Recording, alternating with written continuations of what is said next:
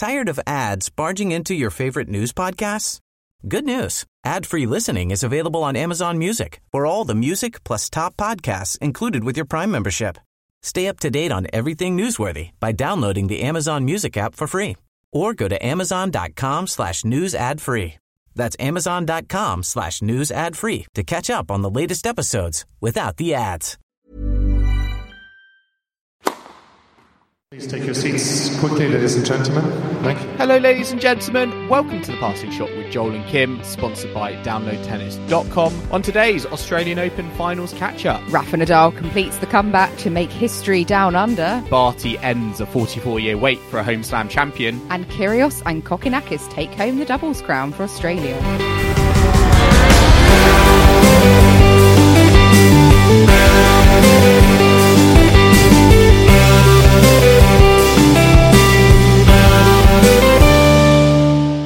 Kim, today is the 30th of January and we are here to catch up on the finals of the Australian Open at Passing Shot HQ.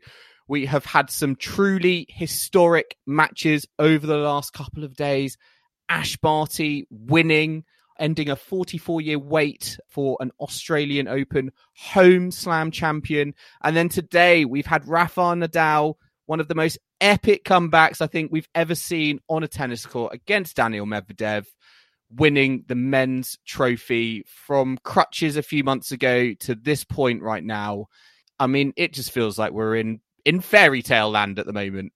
I have never been, well, I've got to say I've never been so stressed watching a tennis match, but I was thinking actually this time 10 years ago on this very day, as one example, that 6 hour long match, Rafa and Novak, I was extremely stressed then. And I thought how remarkable that 10 years later, Rafa is at this point of a Grand Slam in a fifth set, going deep with opportunities to win. And I thought, do you know what? It's stressful as a fan, but it's so worth it when you get results that you want, obviously. But just to see this man, this incredible tennis player and incredible competitor doing what he does best, like never giving up, from 2 sets down, looking down and out and very tired, failing to take his opportunities in that second set. I think it's fair to say that the majority of people would, definitely have said Medvedev was probably going to win in 3. And that's no discredit to Rafa, but he wasn't really playing the tennis that would have been needed to win the match at that point. And for then, I don't know how many hours later, 3 hours later from that point to completely kind of turn it around. I don't have many words. I was going to call you Rafa then. Joel, it's unbelievable. What a day. What a match. What a tournament we've had. It really was, I think, the cherry on top for the men's tournament. And it was such a fantastic spectacle.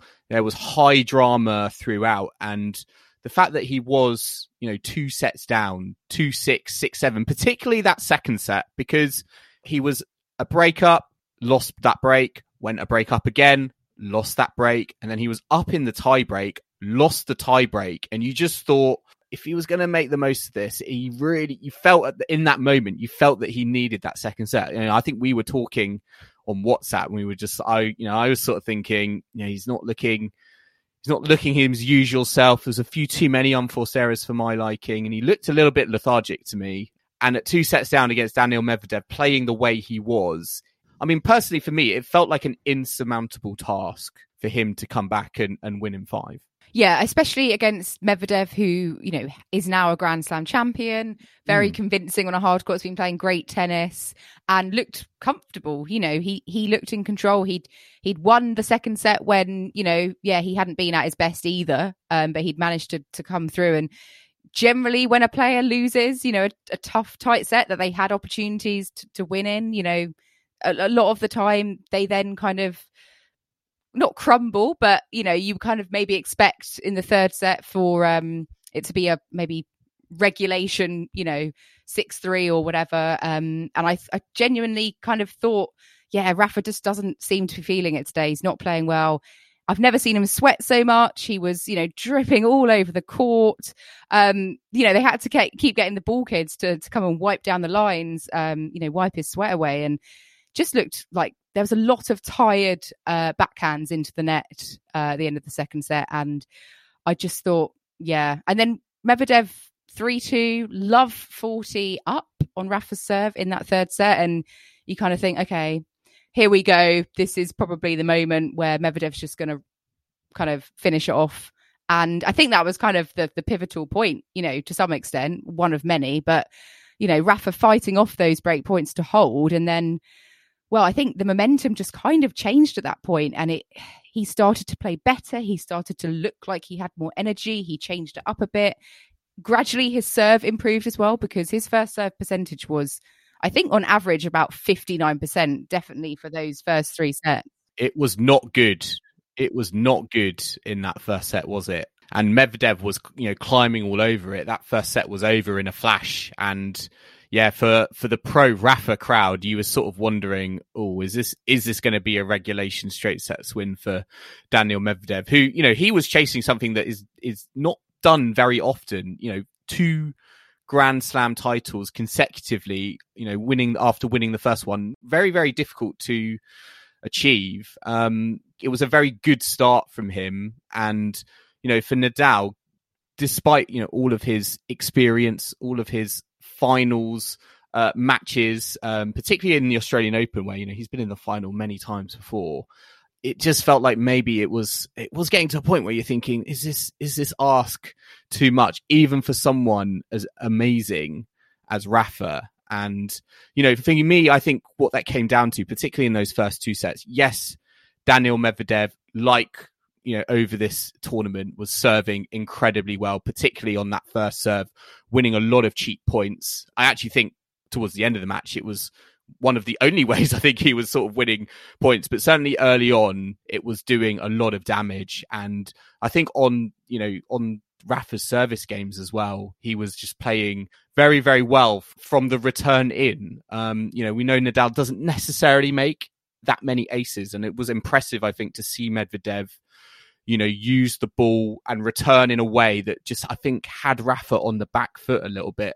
And always sort of guessing. And that is what I thought was so impressive in that second set from Medvedev, in the sense that, yes, he went a breakdown, but he didn't really kind of dwell on it. And actually he saw the Nadal service game as an opportunity for him to break back. And I certainly think his return of serve was so good that he was able to kind of start those points really well, be able to get in the rally, and Rafa couldn't necessarily do a serve and then set up the point with a big forehand afterwards. Didn't feel like there was that follow-up shot from Rafa that was really kind of clicking for him. And certainly I felt in those first 2 sets, and it was giving Medvedev, these opportunities that ultimately landed him, I think, in a 2 sets to love lead. Yeah, definitely. And I think, Rafa was it was such, so much harder for him to hold serve than compared to Medvedev. And I mean, that first set, Medvedev broke to love twice, which is just, terrible, really, if you want to try and get into the match and you're getting broken to love. That was an awful first set, really, to start with from Rafa. And, it showed that later on in the match, when he got his first serve in, he was so much more effective. And, he only hit 3 aces in the whole match, which obviously compared to Medvedev was such a slim amount. But crucially, one of those was in that final game, serving it out. So definitely did improve the first serve percentage as the match went on, increased his variety. And I think above all as well, obviously helped by the crowd. They were very pro Rafa. I don't think I've actually heard a crowd as pro Rafa before, certainly not in a slam final. Just Rafa's determination. I think this quote kind of clarifies this to no end. He said, I can lose, he can win, but I can't give up. And I think that's just that mentality. We know Rafa never gives up, even when, all of the things seem against him. He's just not going to go down without a fight, is he? And that's all you can do, really, at that point, even if you're absolutely knackered. No. You just got to kind of keep playing, keep going for it, and things can change. And that's what happened.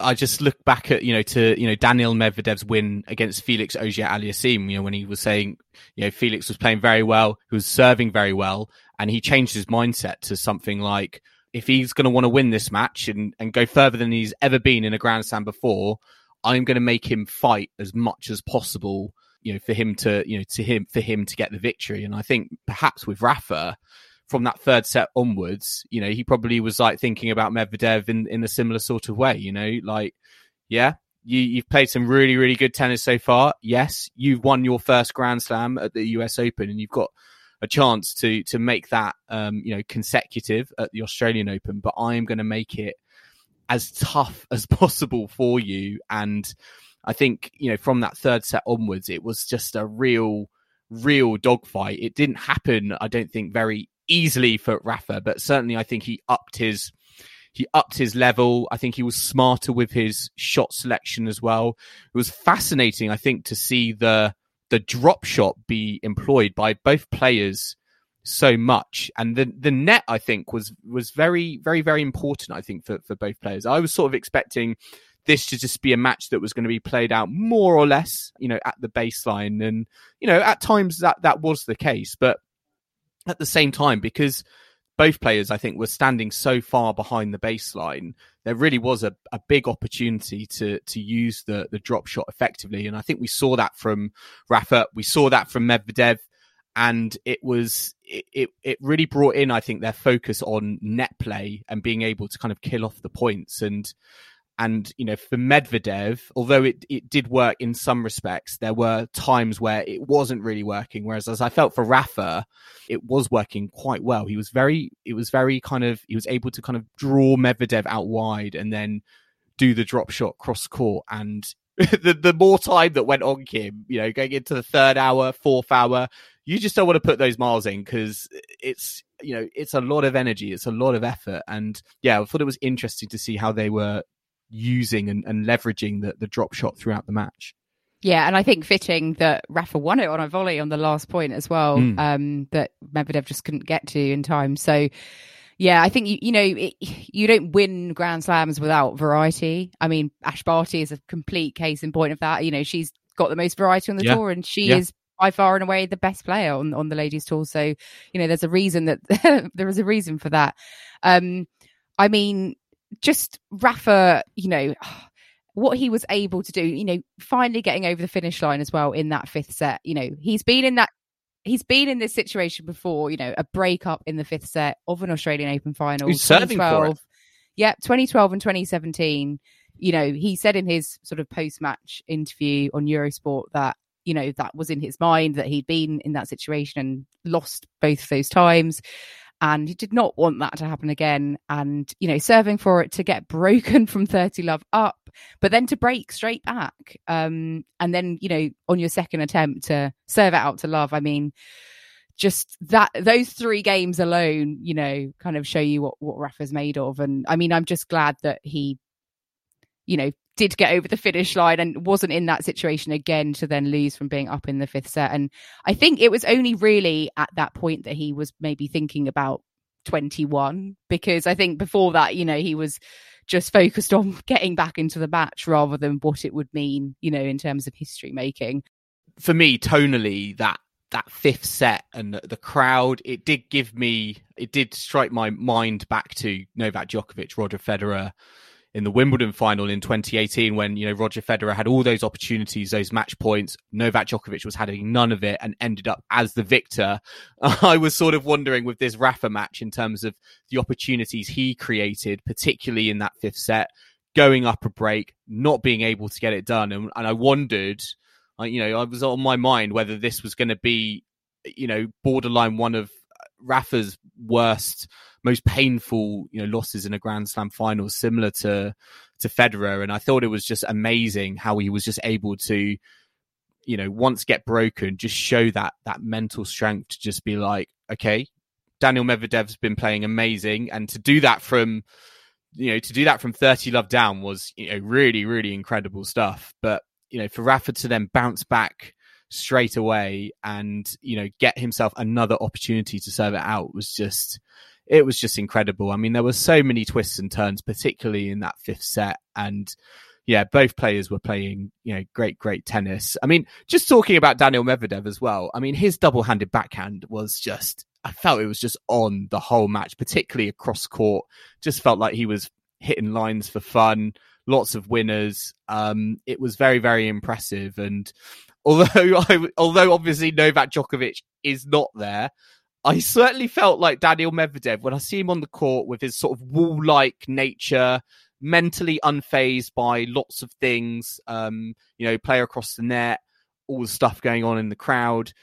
You sort of felt to me a little bit like Novak Djokovic reincarnated at times, particularly with the double-handed backhand, because both players I think have one of the best double-handed backhands in the game at the moment. I think up there obviously with Andy Murray as well. But it was, for me, in a weird way, it was at times I felt like watching Rafa versus Novak, given the similarities I think between Medvedev's game and Djokovic's game.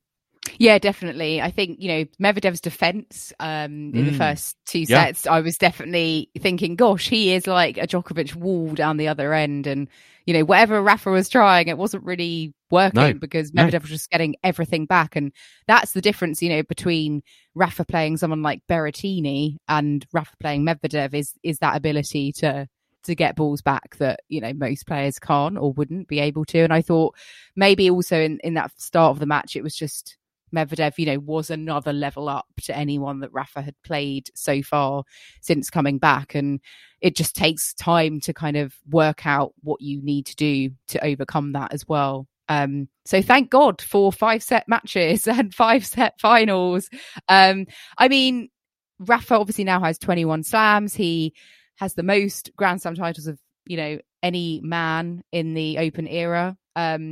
Also has now got 2 slams at every tournament, like Djokovic did when he won the French again last year. I think it's kind of ironic, actually, that they've won kind of each other's tournaments. Novak won the Roland Garros, and then a year later, less than a year, Rafa's won kind of Novak's tournament, or that's how I view it anyway, because obviously Novak is a 9-time champion here. I mean, just on that, obviously Novak Djokovic isn't here. Are there going to be people out there who will say, I mean, I've not seen any of this so far, but do you think there are people out there who will be saying, well, Novak Djokovic isn't there, so does that taint the victory somewhat or not so much? I mean, I personally don't think so, but do you see any argument there in terms of the fact that Novak Djokovic isn't there? This is his home. Does that slightly undervalue perhaps the win itself? Because the best players, you want the best players there, and maybe is there an argument to say because Novak Djokovic wasn't there, did he just make the most of that opportunity? Well, I didn't think about that at all. I thought, it's nice that Rafa's playing Medvedev in the final rather than Djokovic. They would have met in the semi-final here, to be fair, but you can only play who you've got in the draw, and Medvedev arguably is, along with Djokovic, like the leading hardcourt player on tour at the moment. He beat Djokovic at the US Open. So Medvedev may very well have beaten Djokovic here if Djokovic was playing. There's no guarantee that Djokovic would have won the title. It would have actually been quite interesting had he been allowed to play, how much the deportation drama and the court cases would have impacted his game and the tournament. But, I'm kind of glad that we didn't actually have to deal with that, because the tournament was able to kind of just be played. And to be fair, I kind of forgot about all of that stuff once the tennis actually started, which was fantastic. And I think, all that hoo-ha that we had to kind of go through, Djokovic trying his damn hardest to be there to try and go for 21, and look what happens, someone else gets there. And we have still a fantastic tournament where someone is trying to get 21 Grand Slams and they do. And yeah, I feel like perhaps Djokovic is, perhaps he shot himself in the foot by, not getting the vaccine, for example. If he'd had the vaccine, he might well have been the one that we're talking about today with 21 Grand Slams. But I know that's, there's a whole load of backstory with all of that. And we will see how that kind of pans out over the next few months. And obviously there's been recent reports in the papers over the weekend about his COVID tests and all of that. But you could say that, Federer's still got 20 titles as well. Everyone's forgot about Federer, but he put out a really lovely tweet or Instagram today congratulating Rafa. Brought tears to my eyes, actually, because it just reminded me of how those two, when I first started watching tennis, like 2006, 2007, 2008, they were the leading two on the tour, played so many finals and matches. And I never really expected that Rafa would overtake Federer in terms of slams won and be the first person to get this number. Just the fact that, you know, so many years on, he has done that. It's just like, I don't know, it makes you really think. And, you know, 17 years ago, Rafa won his first slam. And I mean, what a longevity. People were writing him off, you know, literally in 2009 when he had all that knee problem, when he, you know, lost to Soling at the French Open. People were saying, oh, I don't think he's got the physical body, you know, the way he plays the game. I don't think he's going to last. And look, here we are now. It's just, it's funny how things go, isn't it? And I mean, the Telegraph, Joel, have put this at number 4 in their all-time best men's Grand Slam finals. Does it rank up there in your kind of top few matches, top few Grand Slam finals? Yeah, that was interesting because they have Wimbledon 2008, Nadal beating Federer with that tiebreak as number 1, Djokovic beating Nadal at 2012, Australian Open as number 2, and then the French Open 2015, Wawrinka beating Djokovic in 4 sets at number 3, and then you have Nadal beating Medvedev at the Australian Open in 2022, US Open 2012, Murray beating Djokovic. One Grand Slam final, which I actually was there for, which was amazing. There's been some absolutely iconic, I think, Grand Slam finals we've had, over the decades, and certainly I think this ranks up there. Where I would place it is a very good question. You know, I would still have Nadal, Federer, Wimbledon 2008 as number 1, but I certainly would put this maybe above Djokovic beating Nadal at the 2012 Australian Open, just because this was just incredible in terms of where, not just the match itself, but I think where Nadal had come from. You know, we've spoken about on the pod before, you know, the fact that he was on crutches. Roger Federer as well, I think, acknowledged in his Instagram post. They were both on crutches, a few months ago. And the journey, I think, from where he started to where he is now is just so massive, so unbelievable. It really adds, I think, to the victory and the context, I think, of which this kind of final, you know, sits in. And, you know, with Medvedev as well, yes, you know, obviously he's not a member of the big 3. And I imagine for some people that, you know, might count against where we kind of look at it, probably, you know, very unfairly, but the level of tennis he brought to the court, it's arguable to say, you know, these faster hard courts, the Australian Open, Medvedev very much feels like the heir apparent to Djokovic here. And, you know, for Nadal at 35 years old to go 2 sets down and come back against someone of the caliber of a Daniel Medvedev, it's just truly remarkable. And given all the twists and turns, particularly in that 5th set, where I think both players were sort of running on fumes at some points. You know, Medvedev, as I said, I think he was just relying on his serve at times to just win points here and there. But, you know, for Nadal to kind of come through that is just, you know, it's just incredible. And I certainly think for me, this ranks up there as one of his best Grand Slam wins of those 21, given the journey he's been on. Yeah, I think this one and the 2008 Wimbledon will be the ones that, yeah, I think they're the top 2 for me, just in terms of what it meant. That was Nadal, you know, peak Nadal. And as you know, Nadal is 35 now. Yes, his game has sort of, you know, it's still an incredible game. It's incredible that a 35-year-old can put a game like that together. And that, I think, again, is what makes this final so remarkable, is just showing what can be done at this age in tennis, in this elite level environment, and doing it against someone who's like, you know, a decade younger than him. It's just fascinating, and again adds, I think, it adds another, I think, element to just how amazing just winning for Nadal to win this match, and then adding in the fact it was 2 sets down, it just makes it even more compelling. Yeah, and after 5 hours and 24 minutes, which is the second longest Australian Open final. I think it's the second longest Grand Slam final ever, actually, after that 2012 final.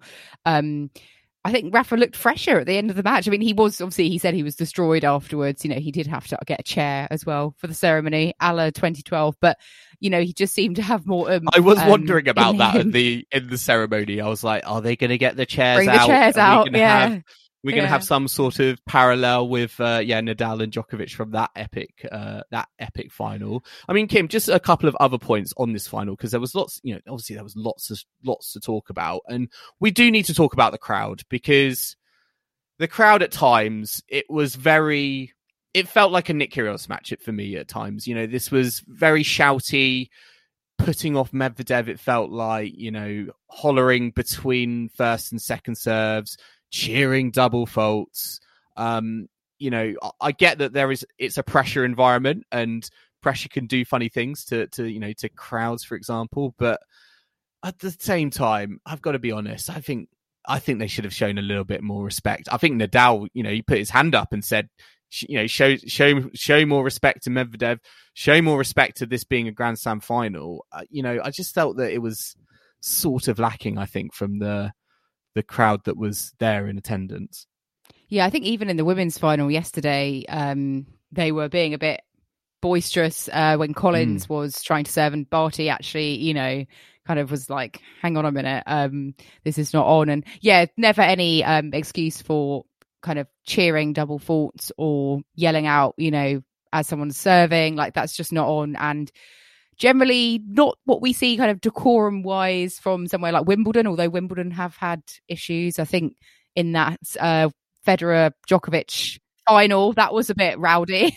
I don't associate the Australian Open crowd as this sort of rowdy crowd that I may expect at the the US Open. Yeah, like I don't know, they call themselves the Happy Slam.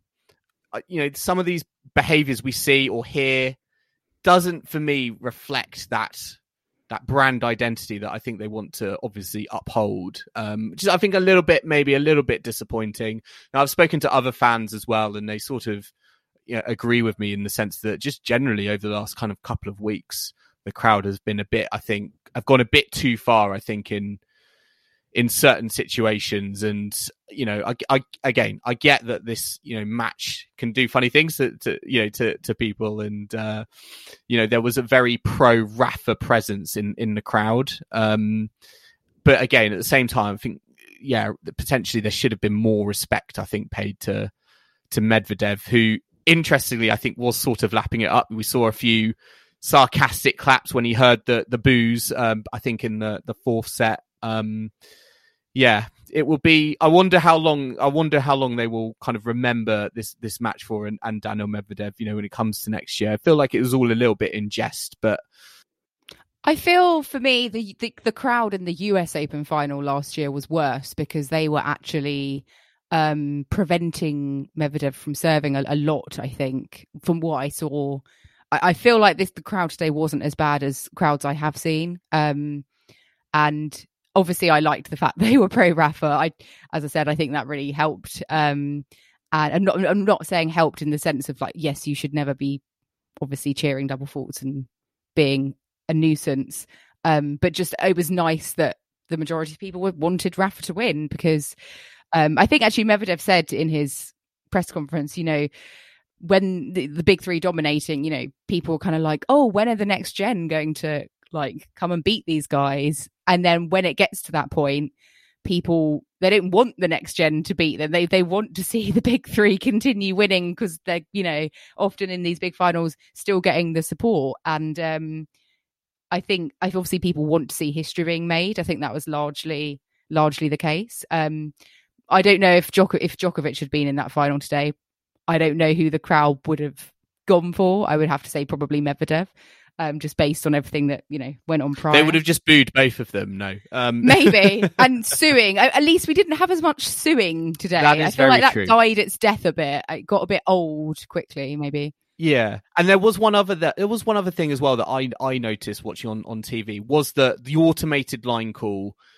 Yes, it works, and I think in less noisy environments, it it works without a hitch. But I think in Grand Slam finals, where just generally the buzz of the atmosphere is higher, we just couldn't hear it at times. It just got a bit confusing, I think, for fans who thought the ball was in, but then it was actually out, and they were celebrating, and then they were greeting with surprise when they found out it was out. It was a little bit confusing, and I do wonder if like Hawkeye or whoever it is perhaps need to look at, if it's not just maybe an audio cue, whether there needs to be some sort of visual cue as well. Because I do think, we've seen this, I think, time and time again, to be honest, when crowd is noisy, it is hard to hear. And it feels like a source of contention at the moment, because the players are just like looking at the umpire going kind of what's going on here, because they can't hear either. I certainly feel like that is something that potentially needs to be worked on. I think like when they have the close calls that comes up on the screen, maybe they could, as well as having the audio, something could flash up that says out, so it's a visual thing. Or because back in obviously I was going to say the old days, but with a line judge, you'd see an arm go out, so you'd have that visual cue. I mean, one thing it did do was obviously stop all these like challenges, which I think often slow the match down and can affect momentum. So I appreciated the fact that we didn't have to stop, for players endlessly challenging. So I kind of prefer the automated line judging for that. But yeah, it did cause a lot of confusion when balls are really close, and Rafa, and Medvedev were like, is it in? Is it out? What's the deal? So, I mean, also, Joel, to throw in even more drama, we had a protester come onto court in I think it was the 9th game of the second set. The cameras cut away very quickly. We couldn't really see what was going on like close up. They cleared the protester off quite quickly. I mean, that must have been quite a jump down. I'm assuming they jumped down over the hoarding. Quite unnerving as well. Like, sure. I think it was quite well handled in the sense that the security were quickly around the players. They didn't go off the court. They just kind of got on with it. And again, I think that was fantastic. Just kind of keep the flow going. And it didn't. I think that it was on Nadal's serve. He wasn't really kind of phased, or it interrupted him, and we just kind of got back to it. But yeah, it was a match full of high drama, and Rafa came out the victor. He is on 21. Where does he go from here, Kim? Do you see that as? Do you think he can kick on? I mean, obviously we've got the French Open as the next one. That is Rafa's stronghold. Yes, he did not win there last year. Do you see 21 as his final resting place, as in terms of Grand Slams, or do you think he's got a couple left in him? I have no idea. I'm not even thinking ahead, to be quite honest with you. I'm just appreciating what we saw today. Do you know what? I was actually quite calm in those first 2 sets, because I just thought, oh, maybe it's not meant to be. It's not Rafa's day. Maybe we need to accept this, and then when he did it, I just, was like, oh my Lord, floods of tears. I don't know. I would love him to get more, but I think right now I'm just gonna, it depends, doesn't it, on his foot, managing that, and generally his fitness and, health. I mean, his fitness looked pretty good, didn't it, today? And how long, Roland Garros, how long the matches are, who he there's so many factors that go into it. But one thing that we will always be able to rely on is that even faced with great adversity, whether that's on or off the court, trying to prepare to be back on a tennis court or in a match, Rafa doesn't give up, and he will always do his utmost to be there, even if the odds are against him. So I don't know. I have no answer to that question. I think Medvedev is certainly going to win more slams. I think, especially on a hard court, I don't see why he wouldn't be able to maybe defend his US Open title, win in Australia for sure. I think eventually he seems to be carving out this niche kind of for himself. And I think, although he didn't win today, he didn't get the world number. I think if he'd have won today, he would have become world number one pretty much, I think, in the next few weeks when the points all dropped off for Djokovic.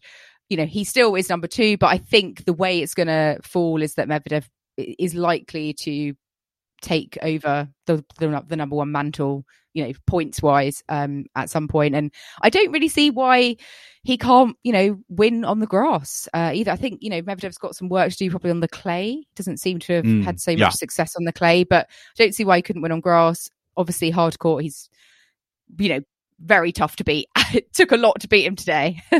It does set it up, doesn't it, very well for the next Grand Slam, assuming Novak Djokovic can play. We don't, that is far from a certainty. But if he does, he's going to be on 20, Rafa on 21. It's going to be, it could come down to, that's a big opportunity to create an even bigger gap, right? For Rafa to potentially go 2 in front of Djokovic and Roger Federer. So, it's going to be all eyes, I think, when it comes to Roland Garros on that story. If it allows to develop, if Novak Djokovic is allowed to play in Paris, but we shall see. Daniil Medvedev is going to be there as well. We know that for a fact, and again, he's going to need to, I think, sharpen his clay court game, because I think he certainly has big opportunities. Yes, in Flushing Meadow, US Open. Yes, Australian Open, and probably just behind that Wimbledon, given how well he serves, so almost sort of like a Milos Raonic, that sort of level of serving. But it does feel potentially like clay is like a little bit of a weak spot for him at the moment. I think also, will this make Djokovic get the vaccine? I mean, if France are saying it's mandatory, will the fact that how long can he go on? Exactly. Will the fact that Rafa's won here and has got the 21, will that be the final thing that makes Djokovic think, oh, actually, I can't just rely on someone else to win these Grand Slams that I'm maybe not able to compete in. In the meantime, I've got to be there. I've got to get the vaccine. It will be interesting to see if he changes his stance on that. We shall see. In the meantime, one player I randomly thought of was Dominic Thiem during this match, because I think he would have been perhaps where Medvedev's standing today if he was, hadn't had this injury trouble since he won his US Open. He got to the Australian Open final, I think, in 2019 and lost in 5 sets, I want to say, to Djokovic. And, obviously won that US Open. And it's like, it's really bad luck that he's had such sort of trouble since. But I wonder if when he returns, if he can get up there, because he must be thinking, hey, that was me where Medvedev is. I've won a slam. I'm one of the only players to have broken the Novak and Rafa kind of slam hold, and he wants to be back, I'm sure. And seeing what Medvedev's doing, it will make it very interesting if he returns to the tour and there's a bit more of a battle at the top as well. It's funny you said it made you think of Dominic Thiem, because for me, it actually made me think of Felix Auger-Aliassime, who had match point against Daniil Medvedev. So, there are, obviously tennis is a game of such fine margins, and I think it will give so much confidence to Auger-Aliassime in terms of just showing him how close he is potentially from not only reaching a Grand Slam final, but potentially even going on to become a Grand Slam champion. He was so close to taking out Daniil Medvedev. I think, again, watching this match, this will give him a lot of confidence going forward. Yeah, still, I don't know if he'd have won that match if he would have beaten Tsitsipas, though. But it's all ifs and buts. Certainly in a final, he's yet to win a final, Felix. So maybe he needs to get that duck off his back. And I hope he does soon. Finally get his first singles title. But yeah, what an amazing end to a good men's tournament. Fantastic match today. History has been made. Epic stuff. Absolutely brilliant. We've run out of superlatives, so let's take an ad break. But we'll be back in the second half, looking back on the ladies' finals action and all the doubles results as well. So do not go anywhere.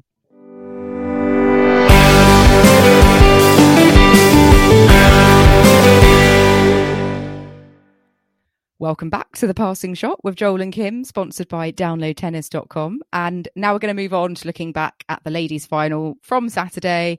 Ash Barty in her home slam, going for victory, trying to be the one to end the 44-year wait for a home Grand Slam champion, up against Danielle Collins in her first Grand Slam final. It kind of went the way we sort of predicted, straight sets to Barty, but perhaps, a bit closer scoreline wise than I was thinking. It was 6-3, 7-6 in the end. We finally had a testing set for Ash Barty, didn't we? We did. Yeah. Set. I mean, exactly. Danielle Collins, 5-1 up. I mean, you think any professional player should be winning a set from, or being able to kind of close a set from 5-1 up, which was, I think, disappointing to see. I think everyone, well, maybe not Australian fans, but I certainly was sort of hoping it would go the distance. But again, I think it just showed in terms of Ash Barty. I know we talk endlessly about her variety, but also her ability to handle testing kind of situations, which arguably we didn't need to see this week. It hadn't really happened. And, the fact that she had such adversity at 5-1 down, I'm sure the crowd, all her fans were all very nervous, being like, what is going on here? This was not in the script book. But I'm sort of glad it did happen because, again, I think it just underlined her status as world number one. The fact that regardless of what situation she finds herself in, yes, I can play brilliant tennis, but also I can wrestle back the initiative seemingly from really difficult situations where it looks like Collins potentially would have been going into a third set with all the momentum. Yeah, 5-1 up in that second set, and I thought, great, like we've got a third set finally. But I spoke too soon. Collins served for it twice, and as soon as it went 5-all, I thought, oh, Barty's gonna win this set like 7-5, and I was pleased that Collins held to take it into a tiebreak because I think that was important. So at least give yourself that opportunity. She made it interesting in that tiebreak. Well, exactly. Getting to the tie. Tiebreak was a bit of a formality, I think, of 7-2. But Barty was able to just not let up. Like, she obviously did have a drop in her form, kind of at the start of that second set to go 5-1 down. But when tested, she was able to rein in and play as she has been playing and come back. And I think it's just testament to her, mental strength, her variety, her calmness and her disposition.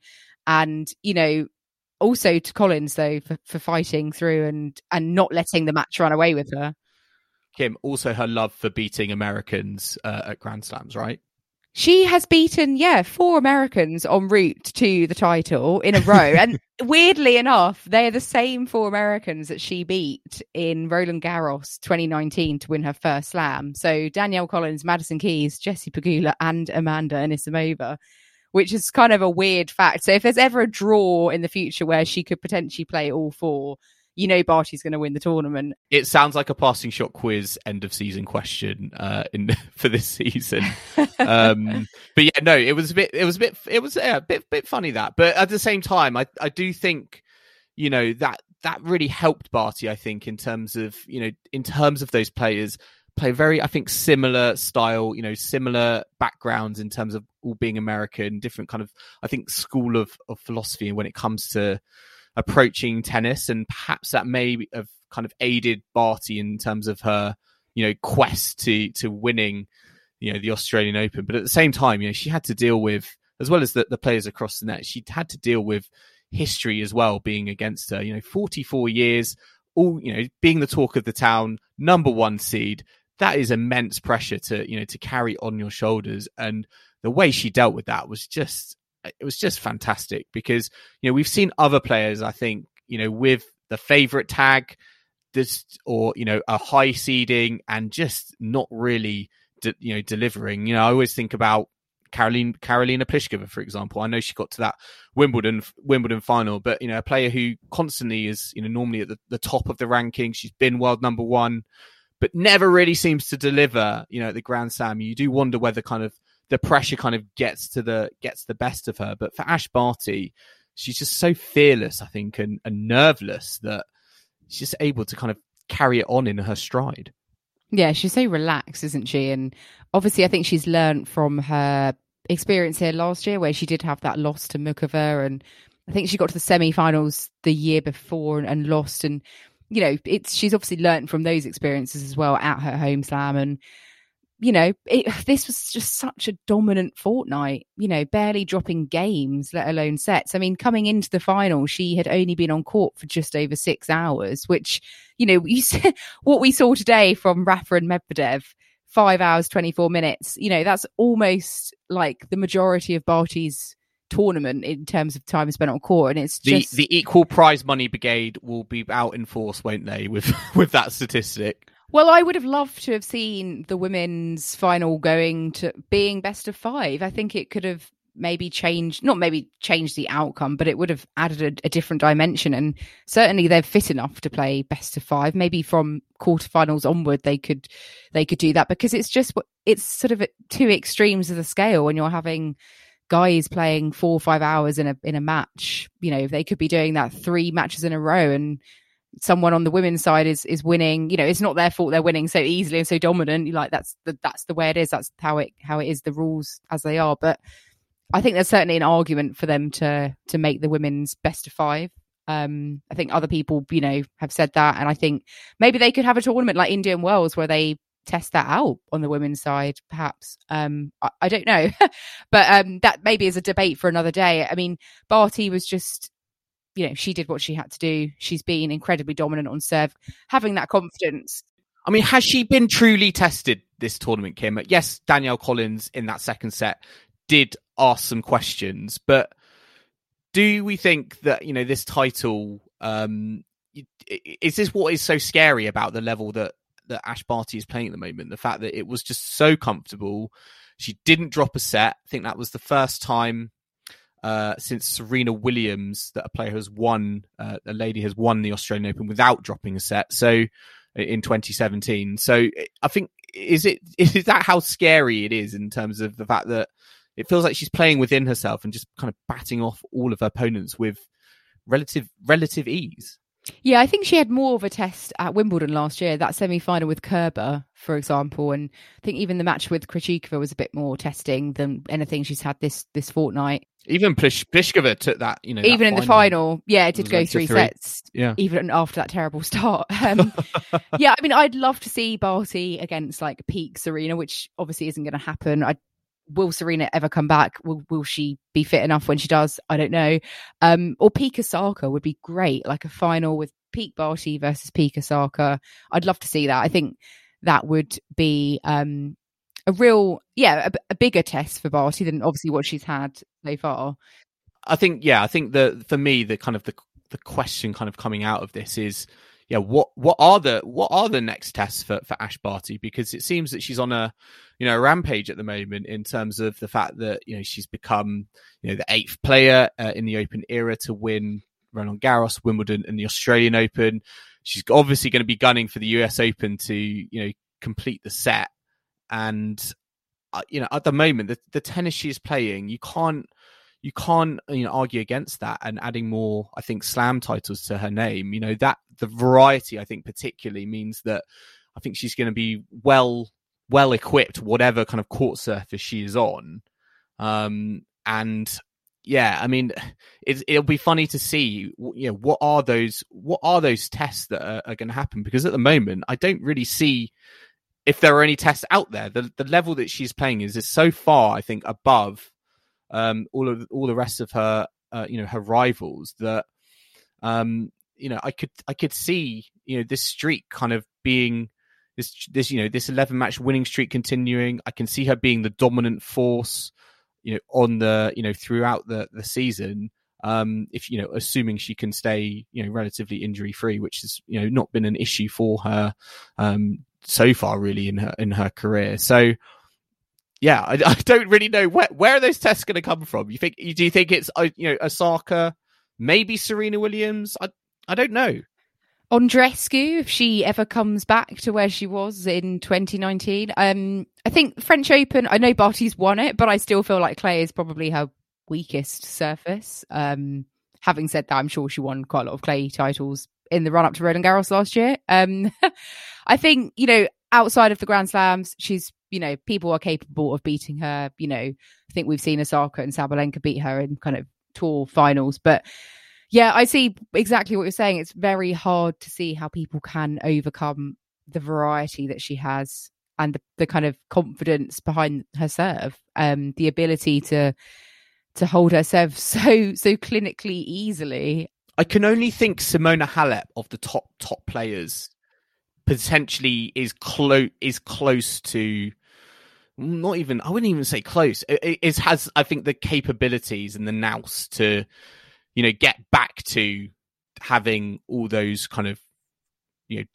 tools in the toolbox. I think for me, yeah, I know Simona Halep obviously would have liked to have gone further, at the Australian Open, but I think we've seen in the past that her variety also potentially could match Ash Barty in the future. I know listeners probably going to be thinking I always bag on the Simona Halep drum, but there's very, very few players, aren't there, on the tour that I think possess that level of variety in terms of, yes, I can hit loads of backhand slices, I can hit loads of short cross-court forehands with heavy topspin, I can do serve and volley. And again, it's just showing, I think, in this new era, I think, of WTA tennis, that at the moment, I think variety and sort of counterpunching is the way to go at the moment. I think it will breed maybe a new generation that will be focusing on building that variety into their game, as opposed to just the power players that we see. All of these players like Anisimova, Keys, like Pegula, Collins, they're very similar styles, as we said, and they all went the same way, and just they didn't have that capability or variety to match Barty. And I mean, Collins obviously had an amazing tournament. She did so well to get to the final after all her health troubles. She made a good show of herself. I was really hoping she'd be able to blast those returns, but it just, I think she got about a third of them back.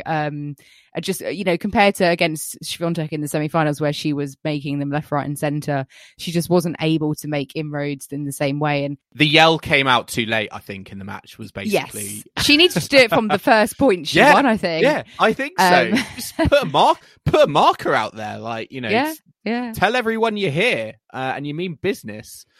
Because I felt in that second set, when, particularly early on in that second set, when she was really pumped and in full flow, it was a lot more intimidating, and the Danielle Collins I want to see on a tennis court that, I think maybe necessarily didn't turn up, I think, from, the very first point, and we only really maybe got to see it from the start of the second set. But yeah, when she did let it go, it showed that she can do it. She went 5-1 up in, matter of no time, against, one of the, if not the best player in the world right now. She will obviously be disappointed she wasn't able to close that set. There's, she's going to want to obviously be able to maintain that level for longer. But I think she'll take great confidence from the knowledge that, of the last kind of couple of weeks that, Ash Barty's had on a tennis court in Melbourne Park. She probably came as closer than anyone else to nabbing a set off her.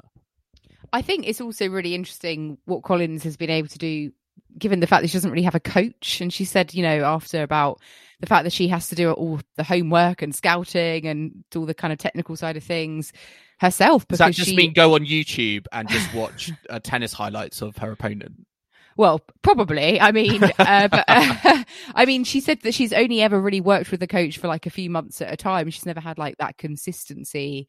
She's going to be in the top 10 now. I would hope that she'd be able to afford to hire a coach long term, but perhaps she likes to do it on her own. Perhaps she doesn't gel well with having someone consistently there. I don't know. I saw a video pop up on Twitter the other day when she was having a bit of a stern word or two with a coach on court from a few years back. But I think it's just interesting, that she obviously sometimes you just can't afford to have a coach, and fair enough. And she's obviously in a position now where I would imagine she can, but it's finding that right person, isn't it? And she's obviously a battler. She doesn't even have a clothing sponsor. I know. It's amazing that players can have no sponsor and be in a Grand Slam Grand Slam final. You'd think a sponsor like Last Minute would be like, hey, do you want to wear our clothing for this final? We'll give you loads of money. Yeah, I think Simona Halep didn't have a clothing sponsor when she made the final in 2018. And I think it was because she was changing over sponsors and temporarily she didn't have one. But she's a very strong, characterful individual. And I think that has made what getting to the final itself so impressive. I think from Danielle Collins' point of view, you talk about the health situation she found herself in, the fact that she's had no coach, she's got no clothing sponsor. She will feel, I think, when she's on the tour, and I think she revels in this situation, where she likes to feel like she's in it on her own. She's got to do it by herself if she wants to get things done. And again, when it came to the Australian Open, it was hers to make something of, and hers alone. And to get to the final when not too many people were probably talking about you, in the build up to it, very, very impressive. Yeah, we certainly didn't pick her name out of our draw sheet 2 weeks ago. And I mean, it was a great tournament for her. Obviously a fantastic tournament for Ash Barty. She's now got a slam on every surface. And she has warmed the hearts of the Australian fans. 44 years they had to wait. I have to say, we had to wait 77, but I mean, that was for a men's champion. Like, we had Virginia Wade, obviously, but that was still quite a long time. So it was, we can sympathise with what the Aussie fans have been through. And I mean, they also got two on the same day, didn't they, in terms of Aussie champions, because that Barty final was followed by the men's doubles final between Nick Kyrgios, Thanasi Kokkinakis, Matthew Ebden and Max Purcell.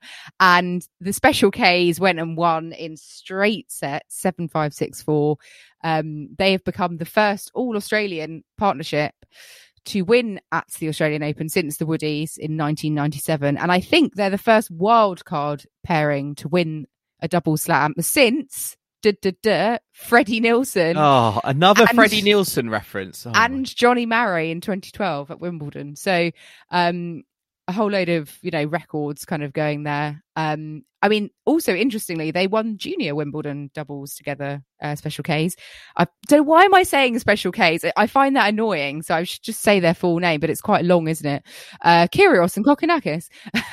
It's been it's obviously been a wild ride for them. I think Kokkinakis said, the rowdier the better from the crowd across their matches, and I think the final was no different. I think Kyrgios was getting fans ejected as well. I think what's interesting for me about this win is that I think a lot of people, including myself, I was like, is this just like two mates playing tennis? And it's a bit of a scratch pairing, wild card, no real hope, just a bit of fun for the crowds. But I was a bit surprised to learn actually that they actually do have some doubles prowess. The fact that they have won the junior Wimbledon doubles title together shows that they have, I think, that great a natural rapport I think you need to be a top doubles team. And I think that was fully on show in the final. And I don't really know where this goes from here. Is it a one-off? Does Nick Kyrgios focus on doubles? Does he try and do singles and doubles? It'll be interesting to see, as well as the same for Kokkinakis. But I certainly think tournament organisers will be looking at this and thinking, we can get Kyrgios and Kokkinakis in the draw. It's gonna bring the fans in. It's gonna bring the entertainment, and it's gonna bring really, really good tennis in, because again, they just played some absolutely fantastic tennis. They beat Pavic and Mektic. They beat Zeballos and Granollers. There you go. Really testing my doubles on here, but yeah, they've played some excellent tennis this fortnight, and I think it's just it's just deserved. I think for all of the seedings they've upset, and defeating Ebden and Purcell in the final. Yeah, I mean, if they are both going to be on the tour more regularly, Kyrgios hasn't really played much. Kokkinakis, I don't think his ranking's been high enough. So if they're going to both be on the tour a bit more regularly, they could play tour events together. I think, we said about Kyrgios perhaps preferring to be in a team environment, playing not just for himself. maybe it focuses him better and he can have a bit of a laugh, and it's kind of okay in doubles, and perhaps this will end up benefiting his singles, I'd love to see them in, I reckon maybe if Kokkinakis stays injury free, can get his ranking up, who's to say we might see them in Laver Cup as well. I think that would be quite a decent doubles pairing for the Team World, who've been, struggling for so long. It could come in quite handy. Well, Team World couldn't do any worse than they did last year, could they? And hey, Laver Cup's in London this year, so maybe we'll see them there. It's really nice for Kokkinakis, though. Obviously, he won his first singles title in Adelaide, before this event, and he just said he was like really happy that happened, because he never thought he'd really get to that point after all of his injury troubles. So the fact that he's now won a doubles Grand Slam, for him, I think he just said, like, if he never wins anything ever again, like, then I'm just going to enjoy this moment and this title, because after what he's been through, like, this is just bliss, isn't it? So I am really happy for him, especially, and obviously doing it in front of the home fans, must have been fantastic, must have been wild. On the ladies doubles, we had Barbora Krejcikova and Katerina Siniakova winning in 3 sets against Danilina and Haddad Maia. So they came back from a set down to win in 3, 6-7, 6-4, 6-4. It's their first Australian Open title and their 4th slam overall. World number ones, top seeds, doing what they do best. And I didn't watch this match, I'm not going to lie. It was obviously, I think, on before the men's final today. So I was getting much needed sleep beforehand. Kim, all you need to watch is the match point, and listeners as well, because it was just moonball after moonball after moonball. I don't know if everyone was like really tight on the court and they were just going for the percentage tennis, but it was just really bizarre, I think, to just see it just sort of play out on championship point at the Australian Open. But yeah, Krejcikova and Siniakova, again, a little less surprising than I think the men's doubles champions, but yeah, definitely worthy winners.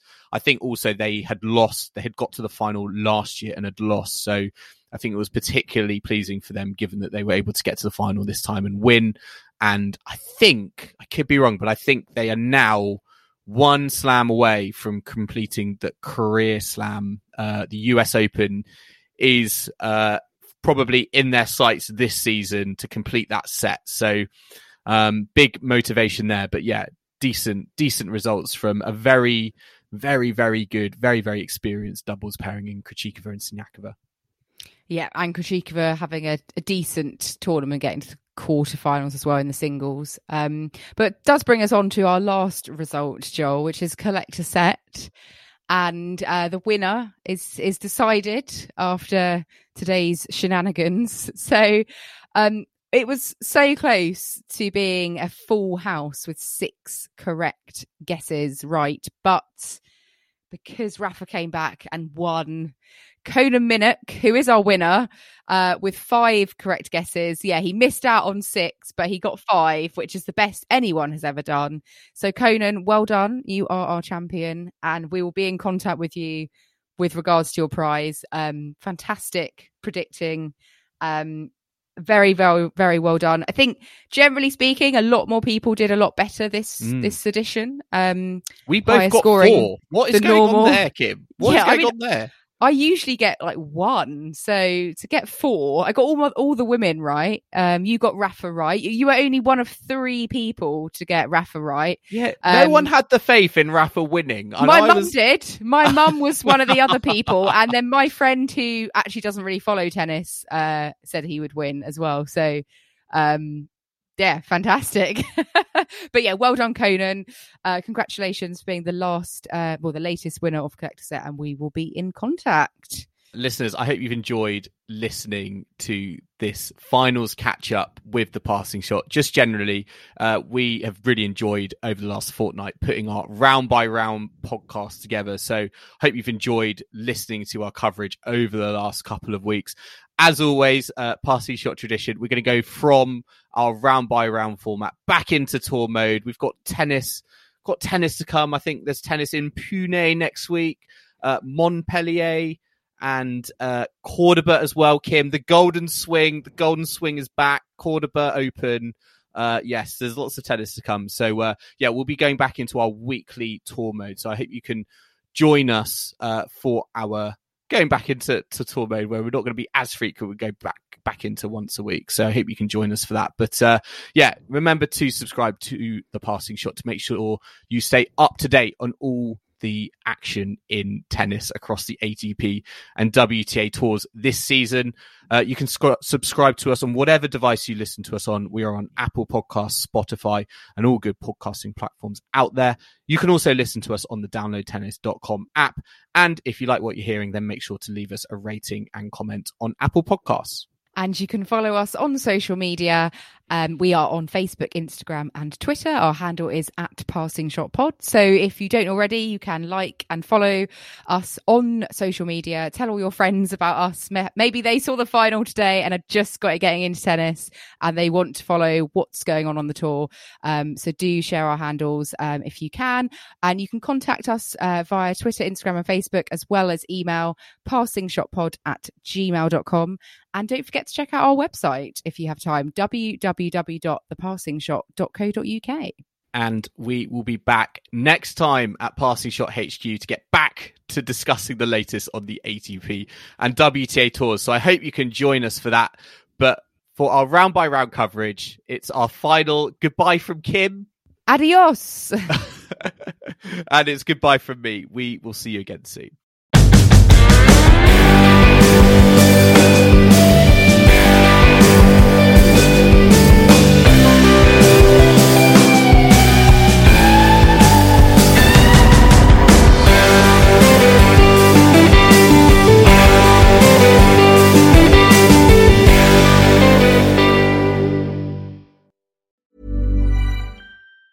Tired of ads barging into your favorite news podcasts? Good news. Ad-free listening is available on Amazon Music for all the music plus top podcasts included with your Prime membership. Stay up to date on everything newsworthy by downloading the Amazon Music app for free or go to amazon.com/news ad free. That's amazon.com/news ad free to catch up on the latest episodes without the ads.